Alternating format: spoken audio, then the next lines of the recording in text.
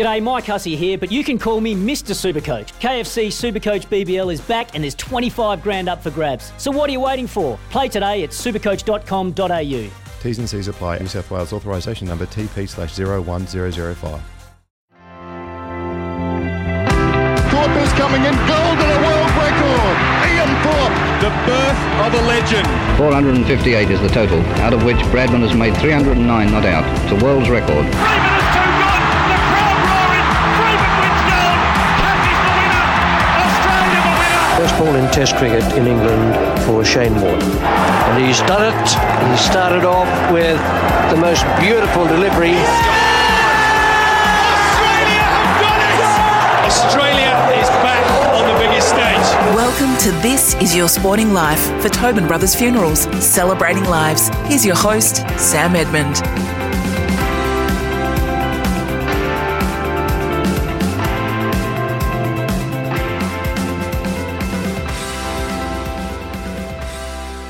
Hello everybody, Sam Edmund here. With thanks to Tobin Brothers Funerals celebrating lives, we're looking back on the best of your sporting life for 2020. Today, let's go back and revisit the journey of Collingwood Premiership player Heath Shaw. Well, the Shaw surname is synonymous with VFL, AFL football, and today's guest is a big reason for that. Heath Shaw has played 325 games for Collingwood and Greater Western Sydney, 27 of them finals. As a dashing and damaging halfback, he's become a premiership player, a dual All-Australian, and a best and fairest. From rat cunning on the field to rat pack member off it, Shaw had a roguish charm that occasionally got him into hot water. Heath, hope you don't mind me saying that. Hello, thanks for joining us. Thanks for having me on, mate. And not at all. It's all part of the history, and it's all part of my footballing journey, I suppose. What a journey it was. And I, probably accidentally slipped into past tense there, but I shouldn't assume because that's not the case with you. I was going to ask you where things sit with you right now in terms of your immediate playing future after GWS obviously chose not to offer you another contract. It's an interesting one because it all sort of came about, and obviously a few meetings with Leon and Jace McCartney towards the end of the year, and whether I was going to play on or not, and whether I wanted to, and whether the club sort of wanted me to. And for me, it got to a point where obviously the season didn't finish the way that we would have liked, or I would have liked, and I sort of thought I wanted to go around one more time and try and help the Giants get back to where I thought they deserved to be, and that's playing finals and trying to win premierships. But obviously the Giants were going down a different path and decided not to offer me a contract. So it was weird. It's like I didn't retire, but to be honest, I'm not sure too many clubs out there want a 34-year-old back pocket. And I didn't really want to play with anyone else apart from the Giants. So the non-retiring part was sort of because I wanted to play for the Giants, but to be honest, I can't see myself playing anywhere else. Yeah, okay. I was going to ask you, the competitor in you obviously wanted to play on, as you admit there, but I wondered now as we sit here and talk whether you hold out any, as the optimistic in you, hold out any hope that an opportunity will present, or are you pretty much resigned to the fact that it's done? I was very comfortable sort of either way, whether I played on or I didn't, to be brutally honest, and the conversations me and Leon had throughout the year were pretty much that, but it just got to a point where the unique season that it was and the unique situation that we found ourselves in 2020, I wanted to go around again, and I thought I'd still had a bit left there, but to be honest, yeah, I'm pretty comfortable in retirement, although a few clubs have approached me, but they're from the Diamond Valley area or the Northern Football League more so than the AFL. So, it's AFL level, I'm pretty resigned to the fact I can slide into the abyss, and I'm comfortable with how my career was and what I achieved. I like the slight pause there for dramatic effect as well. Appreciated at this end. And Heath, am I right in saying that if the Giants had beaten Richmond in last year's grand final, that you would have happily sailed off into the sunset then and there? Yeah, definitely. That was the ultimate dream and the ultimate ending to my career. I wouldn't have been able to beat Uncle Tony's record, which I would have been a bit upset about. But finishing off with a premiership would have been ideal, and obviously that didn't work out as well.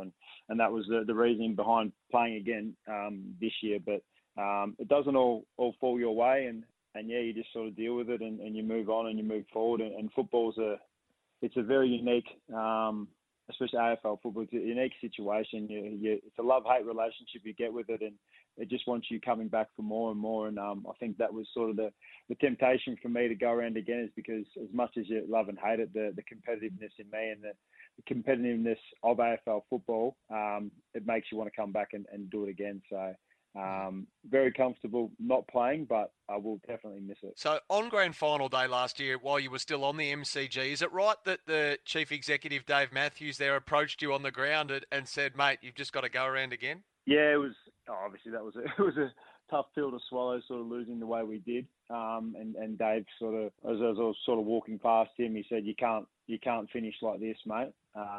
So that was something that was it was sort of good to hear after such a bad day at the office. And I actually did the press conference after the game. I think I was the only one that spoke to the media after that grand final, and I got asked that question straight away. And I said it was a pretty simple answer. I said if we win, I'd retire, but we didn't win, so there was always a chance that I'd go around again. So I'm glad I did. I'm a unique character, I think, and I've finished on unique circumstances as well. So I'll take that every day of the week. Yeah, I mean, it is crazy to think, though, isn't it, that you went up there 7 years ago, and in that time you've earned 2 All-Australian gongs, you played off in a grand final, like we said, and you've become a life member of a club that didn't even exist a decade ago. Yeah, it is, and it's I suppose it was one of the toughest decisions I've ever had to make, probably the best decision I made, to choose the Giants and to. I probably wouldn't have been able to map out the 7 years that I've had up here, and it couldn't have worked out any better. It's a tough sort of first couple of years. Was tough getting used to the not expecting to win every week, not expecting to play finals, but then how quickly we progressed into being finals contenders and playing off in grand finals and playing some pretty good football myself.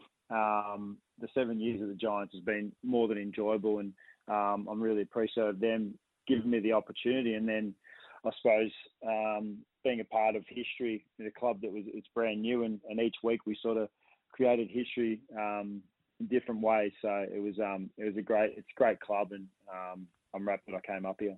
We'll come back to that trade, but as far as current day goes, how damaging is the departure of Jeremy Cameron as a restricted free agent to the club?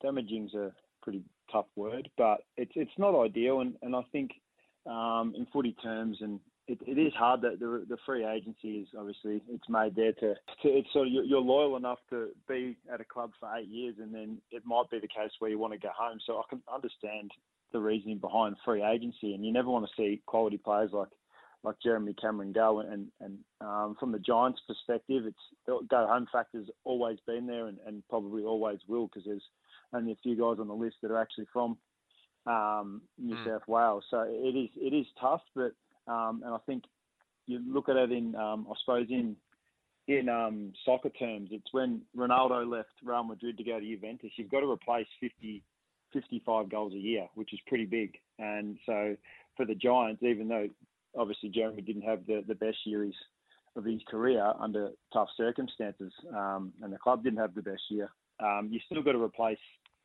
in a normal season up to 50 goals, which is hard. And when you take away the number one forward, the number two forward gets the number one defender. So it's a balancing act.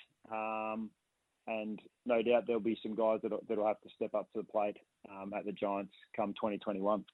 So did the players suspect it, do you think, Heath, or would it have shocked them? I think the longer it goes on, in most cases, the longer it goes on, the more chance that they are actually leaving.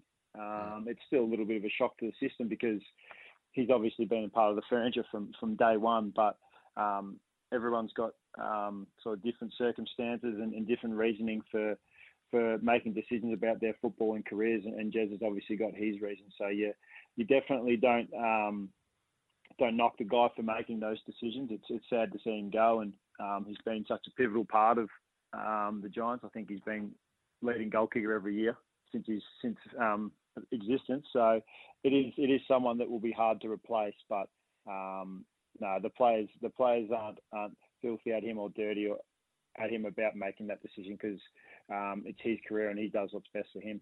obviously it's Jeremy Cameron, Zach Williams, Aidan Corr, Jackson Haitley, Zach Langdon. There might be more to come. What does the club, in your opinion, need to do to try to keep a better hold on the players they have got? Or will this, as you touched on earlier, just be the battle forever and a day? I think it will be a battle year in, year out.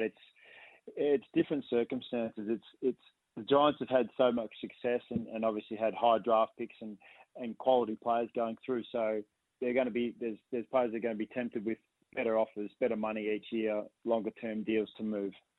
There's a little bit of the nature of the draftees these days, which are a little bit impatient. They don't want to wait 2 or 3 years to be playing senior footy. They want to be playing here and now, which is tough to sort of fathom. When it took me, I think, 3 or 4 years to cement a spot down at Collingwood. I played a few games at Williamstown, and it's sort of that impatientness coming from draftees that they'll have to deal with, and then it's the go home factor as well. So it is a tough spot to be in, and I think the club's done an amazing job to keep guys as long as they have. And I know there's a few players that are leaving through free agency this year and choosing to go to other teams, but it's happened throughout the time I've been at the Giants. I think I'm one of only a few people that have actually been delisted from the Giants. Usually everyone's getting traded and finding a place somewhere else. So it is a unique situation. It's a unique club, but that's what I think at times attracts people to actually come to the Giants at the same time. You're listening to This Is Your Sporting Life thanks to Tobin Brothers Funerals, a family-owned business since 1934. Next, Heath Shaw takes us back to the beginning. Childhood, getting drafted by Collingwood as a father-son, and life under Mick Malthouse at the Pies. You're listening to This Is Your Sporting Life with Sam Edmund for Tobin Brothers Funerals, celebrating lives.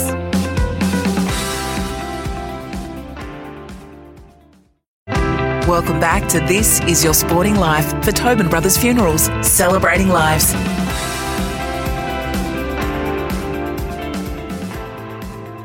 Hello, great to have your company on This Is Your Sporting Life, made possible by Tobin Brothers Funerals, celebrating lives. We're with Collingwood and GWS great Heath Shaw. Well, Heath, as the son of former Collingwood skipper Ray, the nephew of former Collingwood skipper Tony and ex-player Neville, what was childhood like out in Diamond Creek, Melbourne's northeast for you? Yeah, it was definitely, I was a part of a sporting family. Cricket in the summer and footy in the winter. A very competitive bunch of people, and especially when you've got an older brother, you always want to beat your older brother. So for me, it was a lot about sport and a lot less about schoolwork, and which my mum hated. But yeah, love getting outside and kicking the footy or playing cricket, and yeah, it's pretty much what my childhood revolved around.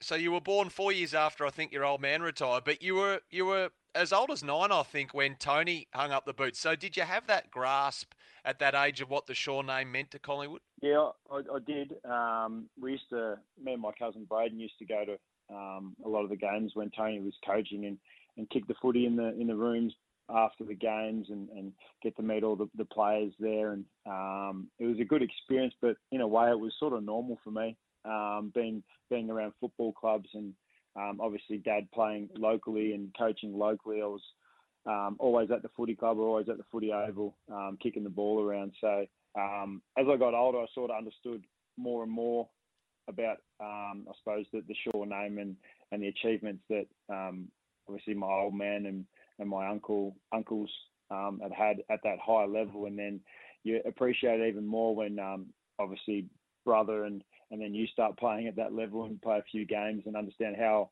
much of a journey, I suppose, it is to get to that top level, and then to be like in Tony's eyes, play 300 games, win a grand final and captain a grand final. You look at you're at the top level for a long period of time, and the journey it was to get to there and then to achieve what he did. It's pretty big. And it's pretty special for one family. Yeah. So your journey though starts at Diamond Creek Footy Club. Am I right in saying there, Heater, that you played in 4 straight premierships at one point in time? Yeah, 4 premierships in a row. I think it was from under 10s, 10s, 11s, 12s, 13s. Yeah, and I think the the good thing about those premierships, if I can remember correctly, we were never favourite sort of going into a final series, and we were never favourites going into the grand final. So sort of the underdog tag each year in different ways. And yeah, back in Diamond Creek and Don Valley, we had a pretty successful team, football and cricket. So it was like a good group of blokes, and obviously some good memories down there. And I spent a bit of time in Diamond Creek, especially on the weekends, going to parties and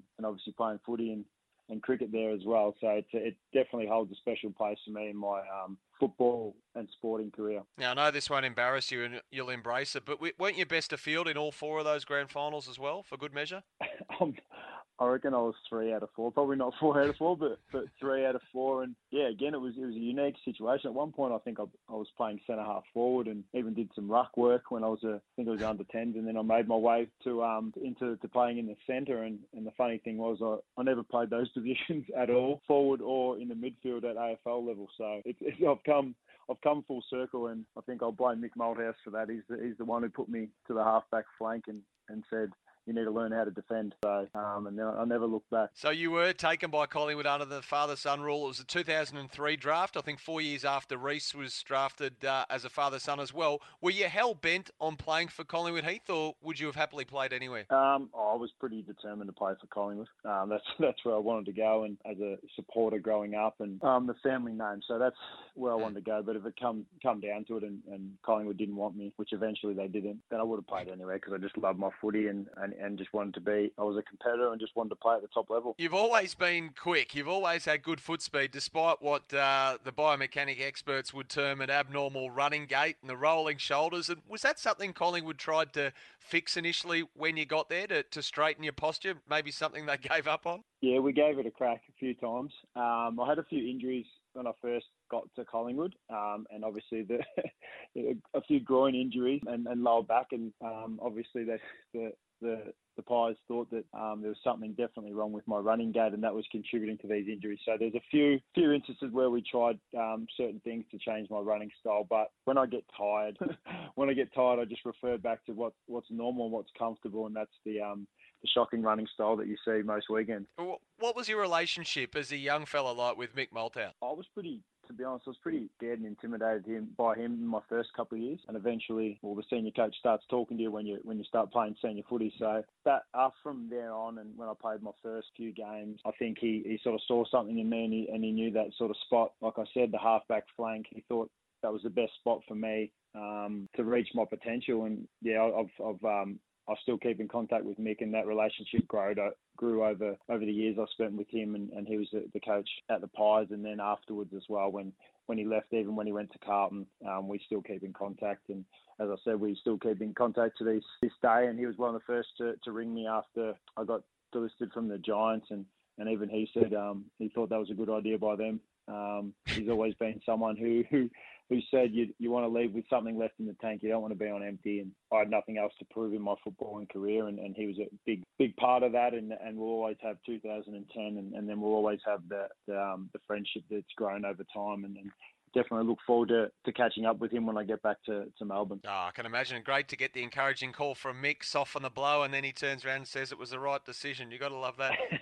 The side, though, Collingwood almost grew with you, didn't it, Heath? I mean, elimination final loss in 06, post-preliminary final loss in 07, another prelim loss in 09, and then came, of course, the great year that was 2010, where you were among the Pies' best players in both grand finals. First, the draw. I mean, I don't know what more can be said about the final minutes, but they were as tense as any game most people have ever seen. What was it like being out there? Is the memory as vivid now as it ever was? Yeah, it is.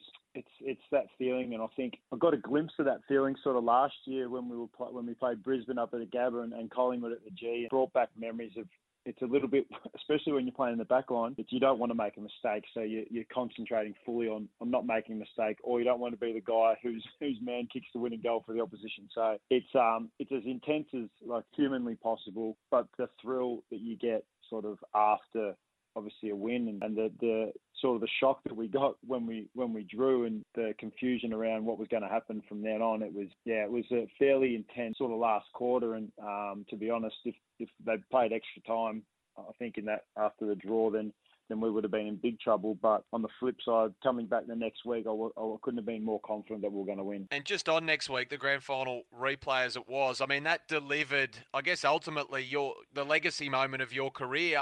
How does the smother live on with you all these years on? It's a unique thing because I'm going to be remembered for a few things. I think probably a unique character, getting in trouble off field, and the smother. I never thought in my footballing career I'd be remembered for something like that, and like a team act like that. But at the moment, you just do. You don't think about it. You just do it. And I was in the right place at the right time, and if it helped the team get through and win that game, maybe a little bit. But to be honest, like I said before, we couldn't have been more confident going into that second grand final that we were going to win. We knew we'd underperformed the week before, and we're lucky to get away with a draw. And yeah, the replay, we were very, very confident and played accordingly. I do wonder how often you get asked about the smother in any given day or week or month. But can you take us back to that moment? Can you bring us in there? I mean, most players would have given up on that chase, assuming that Nick Riewoldt was going to put it in the row double Z. But you persisted. Interesting build-up, obviously. I'm pretty sure, I'm actually 99%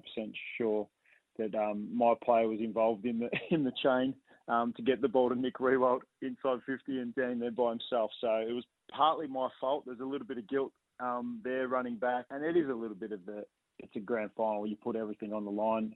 It's hard to say you can put anything more than you do every week, but you know that game means so much, and it was in the first quarter, and you want to do everything in your power to help the team win. And it was just honestly, it was just a chase, and you sort of just make your way there just to know and to make sure they know that you haven't given up. And as I got closer and closer, I thought I was a bit of a chance. And yeah, he took a little bit longer than he probably should have and wound up and just dribbled it over the line. He probably would have been a goal instead of trying to kick it into level 3. And that opportunity opened up for me, and the rest is history. It's funny how things live on. I mean, you played your 300th last year. There was a tribute video that I think Nick politely rejected the invitation to be a part of and, maybe have a bit of fun with the moment on that video. But what was a euphoric moment for you was obviously a shocking moment for him. Have you ever spoken to him about it all these years on? No, I don't think he'd want to talk about something like that, especially with the result of the game. And he obviously had an amazing career, but probably the one thing he'd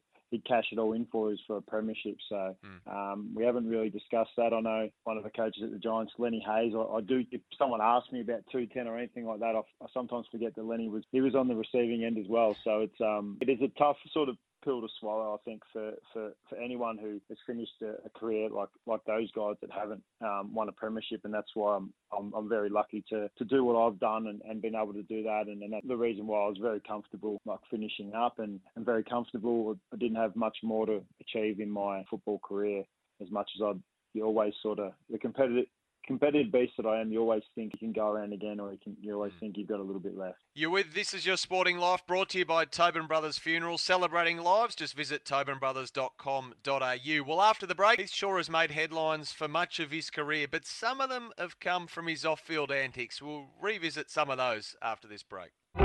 You're listening to This Is Your Sporting Life with Sam Edmund for Tobin Brothers Funerals, celebrating lives.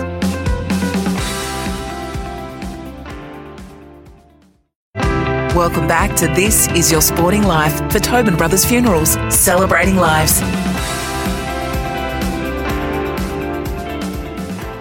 Hello, we hope you're enjoying this week's edition of This Is Your Sporting Life. We're chatting with much-loved Collingwood turned GWS defender Heath Shaw. Well, Heath, your former captain at Collingwood, Nick Maxwell, once called you a maniac. But, I mean, you're a natural-born rogue, aren't you? Let's be honest. Yeah, I think from a very young age, that was pretty evident. You can just ask my mum.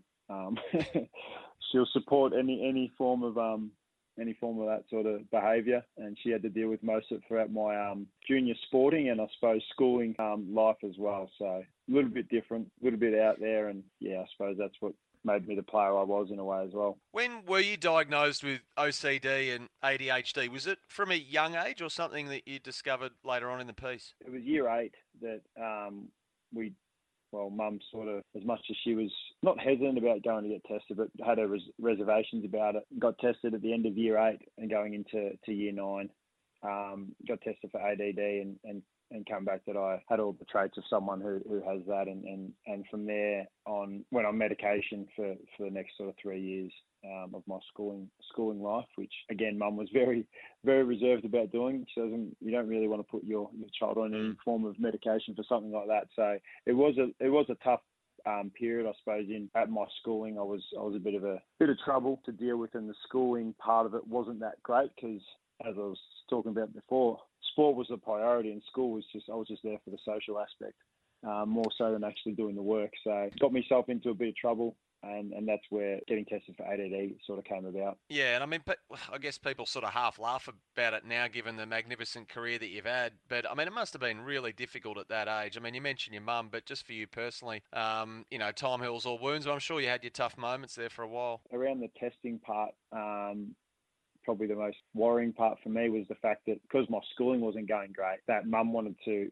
and she'd thrown out the idea and spoken to the school about keeping me down a year, which was fairly embarrassing. And that's where I sort of thought, all right, we'll get the test done, we'll do that, but I don't want to be kept down. I don't want to repeat a year. So that sort of straightened me up a little bit. Along with the medication, but yeah, it was a little bit of a shock to the system when that was thrown out there. And obviously, even I think most people with ADD or ADHD, it's not that you deliberately go out there to do the wrong thing. It's just that you don't think about it. You just do it. So there's no thought process in the consequences. It's just, this seems like a good idea. Let's just do it. I just did it and then worried about that later. So yeah, it was a little bit tough around there, but I suppose I was only at a young age and I was still growing up and mature and trying to mature, and that sort of kick-started that a little bit. August 2008, I'm sure it's a period that you remember not too fondly. You crashed your car while drink driving, and it was you and your teammate Alan Didak who were suspended for the rest of the season, which is a big penalty, including finals. You'd repeatedly told the club Didak wasn't in the car, and then the truth inevitably came out. I don't know how many times you've been asked this question, Heath, maybe several million, but why did you lie? Oh, it's pretty simple, mate. You try to protect your mate, and obviously he wasn't driving. He wasn't drink driving, and he didn't crash the car. So for me, it was sort of a no-brainer. And I know a lot of people probably won't want to hear this, but I'd probably do the same thing again if it ever come down to being in that situation, because what you do is I've always sort of been brought up, and you look after your mates and you got your mates back, and I just try to protect him, and in the end it went the other way. So I didn't really, that thought process wasn't that great, and it didn't turn out the way that I would have, I suppose, liked it. But yeah, that was a pretty tough time. And I think you mentioned it before, I played 27 finals, missed 2 finals that year because of the suspension. And again, that's like something that it was a pretty harsh penalty at the time, but it sort of shapes you up and sort of straightens you up pretty quickly, and you have to grow up and accept what happened and then try and move forward. Was that the angriest you'd ever seen Eddie? Oh, I think a couple of games when we lost to Carlton, he was pretty angry. But yeah, that would have been right up there. And I think it was a stupid decision. It was a stupid mistake, and when you think about it, and I think Mick mentioned that to me and did, it's like it hurts yourself. You could have hurt someone else. You miss out. You're getting punished, but you're actually punishing your teammates as well, because they would love to have you out there playing. If we fast forward to 2011, Heath, your Pies are second on the ladder, I think, going into a round 9 game against Adelaide, when Mick Malthouse springs a surprise by telling the team that obviously the regular defender Nick Maxwell is going to play forward. What happened next for you? Another fairly smart decision by me. Yeah, it was sort of, it was like, I suppose, betting on football and betting around football was a little bit, wasn't as strict as probably it is now. Yeah. And so just having a little sneaky 20 on Maxi at 100 to 1 or whatever he was paying to kick the first goal was a bit of fun. It's not, obviously, if he had got up, $2,000 isn't really life changing, and it wasn't like we were corrupting anything, but it was against the rules, and I was shocked, to be honest, that I obviously got caught. It's probably the worst bet I've ever put on. Put a $20 bet on and lose $20,000 is not ideal, and get suspended for 8 weeks. So it's not the smartest bet I've ever put on. But again, yeah, if you put yourself in a position to and you do the wrong thing, then you're a chance of getting caught, whether it's 1% or 95%. And yeah, again, it was devastating, because obviously we were flying. coming off the premiership and our team was humming along. And I remember sitting in the room next to the powers to be who were making the decision on what the punishment was going to be. And 14 weeks got thrown up, and I knew that was the whole season. Then negotiated down to 8 weeks suspended, which would mean I'd be able to play the first final. And yeah, the non-guarantee of being able to play that first final as well from Mick, which was I think it was a bit of mind games from him to get me to work hard and come back in good shape was hard. And you never know. As I said, the team was flying. I think we lost 2 games in the regular season, and to bring someone in who hasn't played in 8 weeks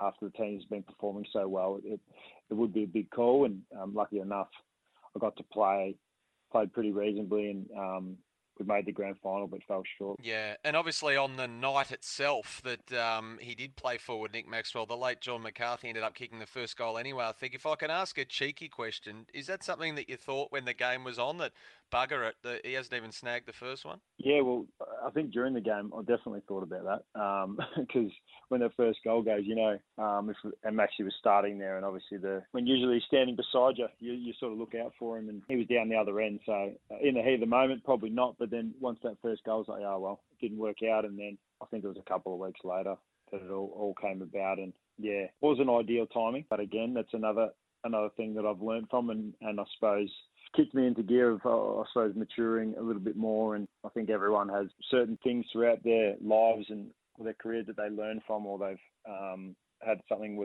that's tested them a fair bit, and that was definitely one of them in terms of footballing. But it was hard in the off-field sense, because still training, still doing everything normally, but I suppose in Melbourne, in the bubble, walking down the street, and even to this day, still get a couple of sledges about putting bets on football, that's for sure. They never let you forget, do they? But, I mean, you're 100% right. We all mature, of course. I wonder whether the Heath Shaw of 2008 or even 2011 would have thought the Heath Shaw of 2020 would have a fondness for antiques and duck ragout and a love of red wine. I don't think in 2008 I'd even tasted a red wine. So, yeah, it's come...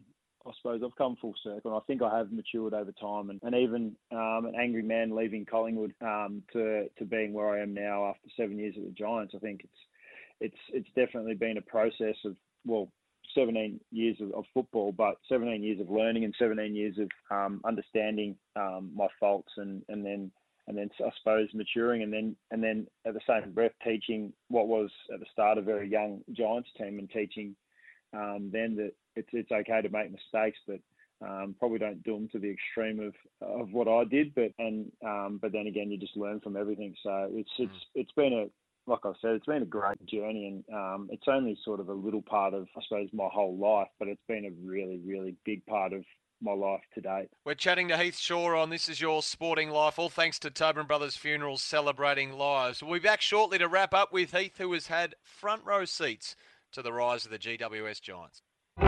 You're listening to This Is Your Sporting Life with Sam Edmund for Tobin Brothers Funerals, celebrating lives.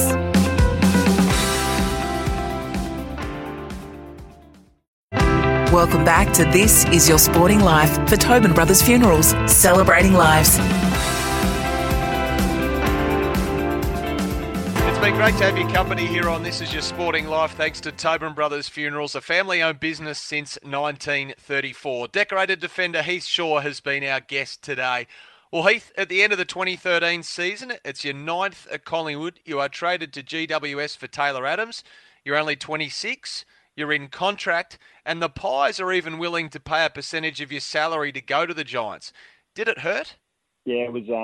I suppose that was a big shock to the system. As much as the rumours around me, Collingwood wanting to trade me and all that, I just sort of thought, nah, I'm a good enough player. They wouldn't want to trade me, sort of thing. So when it actually came about, and when it actually I was told, I suppose, that they wanted to trade me, it was more shock to start with, and then I sort of went through the process, a bit of anger, and then a little bit of what's next, and then what am I going to do, sort of thing. So it was an interesting time, and like I said, I suppose that year wasn't ideal for me. I was a bit of an angry man that year, and wasn't playing as good as I would have liked, and I suppose the relationship with the coach wasn't ideal, and and all of the above, and it all contributed. And I did leave Collingwood to go to the Giants as an angry man, but knew as soon as I stepped into this new club that I'd have to get over that and move forward and change my ways in a way as well. So as you sit here now, and I think at around that time you said you went on the record to say you wanted to stay at Collingwood forever, do you have a solider grasp as you possibly can over why the trade happened? And was it all down to the relationship with Bucks, or was there more to it than that?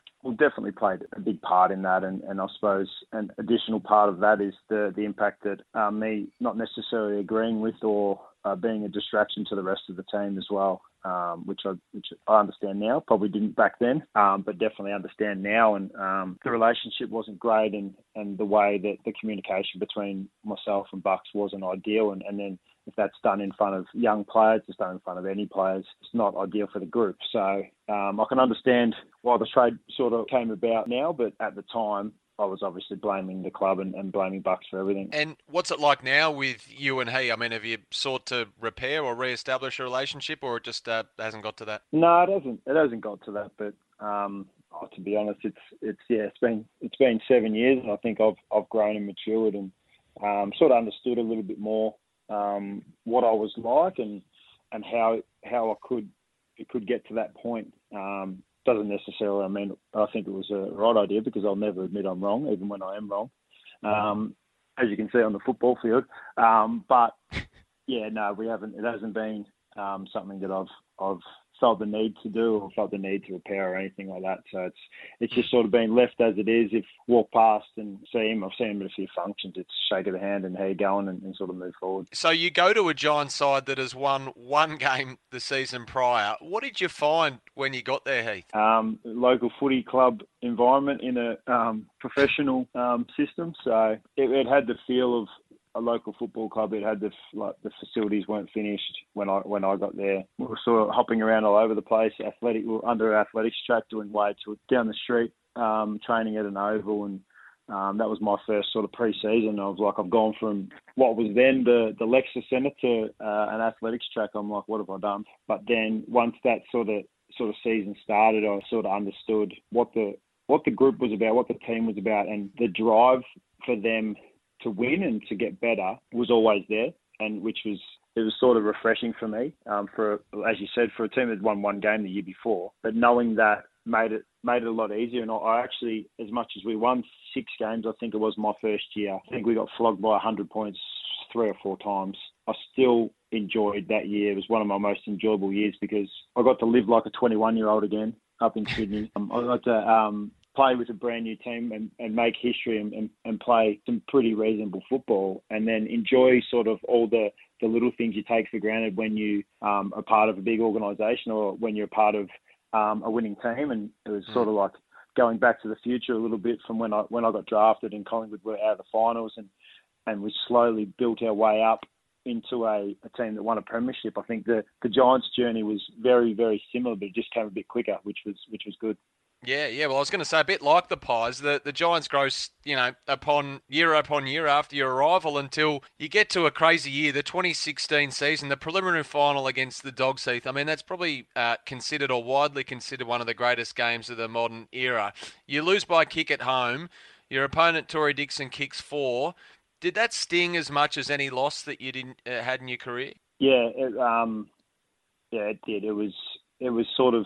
It was hard. It's hard to sort of explain. I'm usually pretty good at getting over like a loss. It takes me like an hour, even sometimes in the finals losses.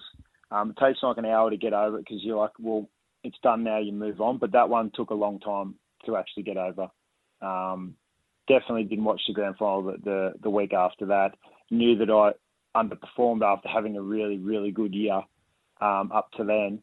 Underperformed on that day. I wasn't up to standard, and I contributed to a loss that was sort of, in a way, it was sort of described as ours to lose. And as we saw, the Bulldogs went on to win the premiership, so that was sort of salt in the wounds a little bit, and it hurt rolling into the next year, that's for sure. And looking back on last year's grand final, I mean, Lachie Whitfield's appendix, Phil Davis with last-minute fitness tests. That incredible prelim final win over Collingwood the week before. Looking back, did you feel that you had anything more to give against Richmond? I suppose the previous 2 years we were very unlucky when it came about like injuries throughout the year and everything, and we managed to get through that. And we probably didn't have as many injuries as that in 2019, but that sort of few weeks it all sort of piled up and didn't really go to plan. I think we played 3 huge weeks. First game against the Bulldogs, which was a massively physical and aggressive game, which we came out on top, but still takes its toll. Go up to Brisbane underdogs and then sort of grind away a pretty hard-fought win away from home against a pretty good opponent, and obviously then you ride the high into the next week going into a prelim, and you're on a roll and you just roll with it, and same sort of thing. It was like 7 minutes, I think, in the last quarter. I think the ball spent most of the time in Collingwood's forward 50, and to just get over the line there, it was like we could have gone about 2 ways. It's like understand where we're at or just roll with it, and we definitely rolled with it, and a few injuries, and you can look back afterwards and say we were definitely spent. We come up against a really good team. We had a few excuses on why we didn't perform to the best of our ability, but it's not an 80-point loss. So hats go off to them, but hats go off to be honest, to the team to actually get to a grand final, and the way we got there as well. And I think I was, as much as we lost by 80 odd points in a grand final, I was very proud of our team to do what we did from where we were in 2019. Yep. And before we finish up, I guess I've got to ask you, assuming the AFL career doesn't continue as you suspect, what does the immediate future hold for you? What are you going to do with your life? Well, 2020 is not ideal. I was planning on obviously spending a bit of time with family back in Melbourne, and then probably around the time of the season kicking off for 2021, going overseas and spending some time overseas, and taking a bit of a gap year. I've already messaged me mate Swanee. He's the expert at the gap year. He's still living his gap year from when he retired. So got some advice from him. Just spending a bit of time overseas and just sort of getting away from football, because I have done it for 17 years, and it's something that I was so used to, and I want to do something that I'm not used to, and get out of that comfort zone a little bit, and enjoy life. Enjoy, I suppose, the scary part is not having a routine around football, and not having that comfort of knowing where you're going to be every day, every week, and what you're doing on the weekend. So it's something that I'm actually a little bit scared about, but a little bit excited about doing that. And I'm just going to have to do that from Australia. Definitely going to spend a bit of time visiting some wineries all around the nation if they open up the borders. But like I said, spend a bit of quality time with family and friends and the people who I've missed out on since I've, I suppose, been in Sydney for 7 years. And you just mentioned Dane Swan there, who was, of course, a member of the infamous Rat Pack with yourself, Alan Didak, Ben Johnson, Chris Tarrant. Just a couple of Rat Pack questions. Who was the best Rat Packer on the field and off the field? Probably, I'd say the off-field is probably like Swanee's obviously the front and centre there, the most popular off the field.